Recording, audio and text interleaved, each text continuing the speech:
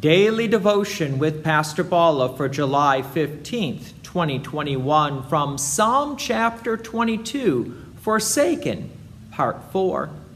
Previously we heard that Jesus used this psalm while hanging on the cross. It tells us that sin is what separates us from God. While we may feel at times that we are forgotten or forsaken by God, the reality is we are not. God is always with us. Even the psalmist knew this, but still the psalmist expressed his feelings about feeling like being abandoned by God. And there's nothing wrong with that because the psalmist still trusted in God. So from Psalm chapter 22, verse 19, "But you, O Lord, do not be far off. O you, my help, come quickly to my aid. Deliver my soul from the sword, my precious life from the power of the dogs. Save me from the mouth of the lion. You have rescued me from the horns of the wild oxen." The psalmist is crying out to God to save and deliver him from the mouth of the lion, while the psalmist has already been saved from the oxen.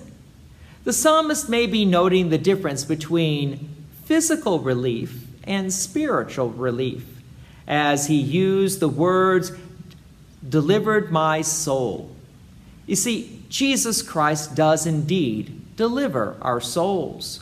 With his innocent suffering and death on the cross, our sins are forgiven, our connection to God reestablished, the result of which the psalmist now declares in verse 22, "I will tell of your name to my brothers. In the midst of the congregation I will praise you. You who fear the Lord, praise him. All you offspring of Jacob, glorify him and stand in awe of him, all you offspring of Israel. For he has not despised or abhorred the affliction of the afflicted, and he has not hidden his face from him, but has heard when he cried to him." The psalmist praises God and clearly states that God has not abandoned the psalmist. This may seem like 100% change from the beginning when we heard those opening words, my God, why have you forsaken me?" Yes, there may be times in our lives when we feel that things are just not going well and we might have been forgotten by God.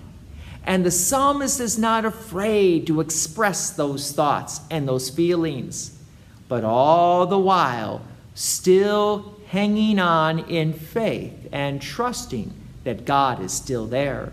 Verse 25, "From you comes my praise in the great congregation. My vows I will perform before those who fear him. The afflicted shall eat and be satisfied. Those who seek him shall praise the Lord. May your hearts live forever."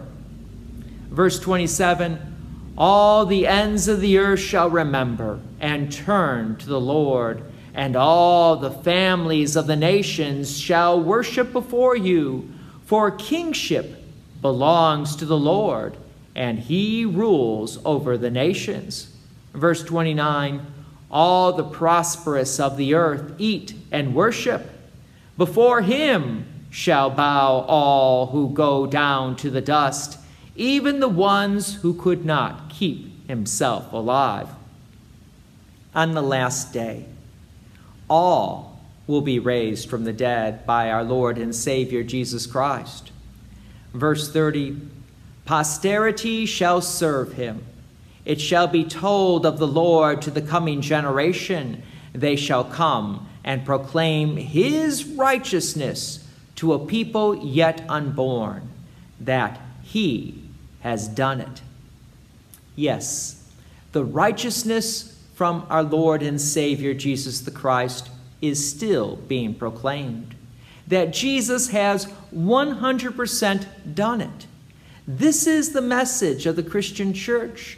It was the message of the psalmist back then, and it is still our message today. God's peace and many blessings be with you. And thank you for listening. And please take an opportunity to share this message with others.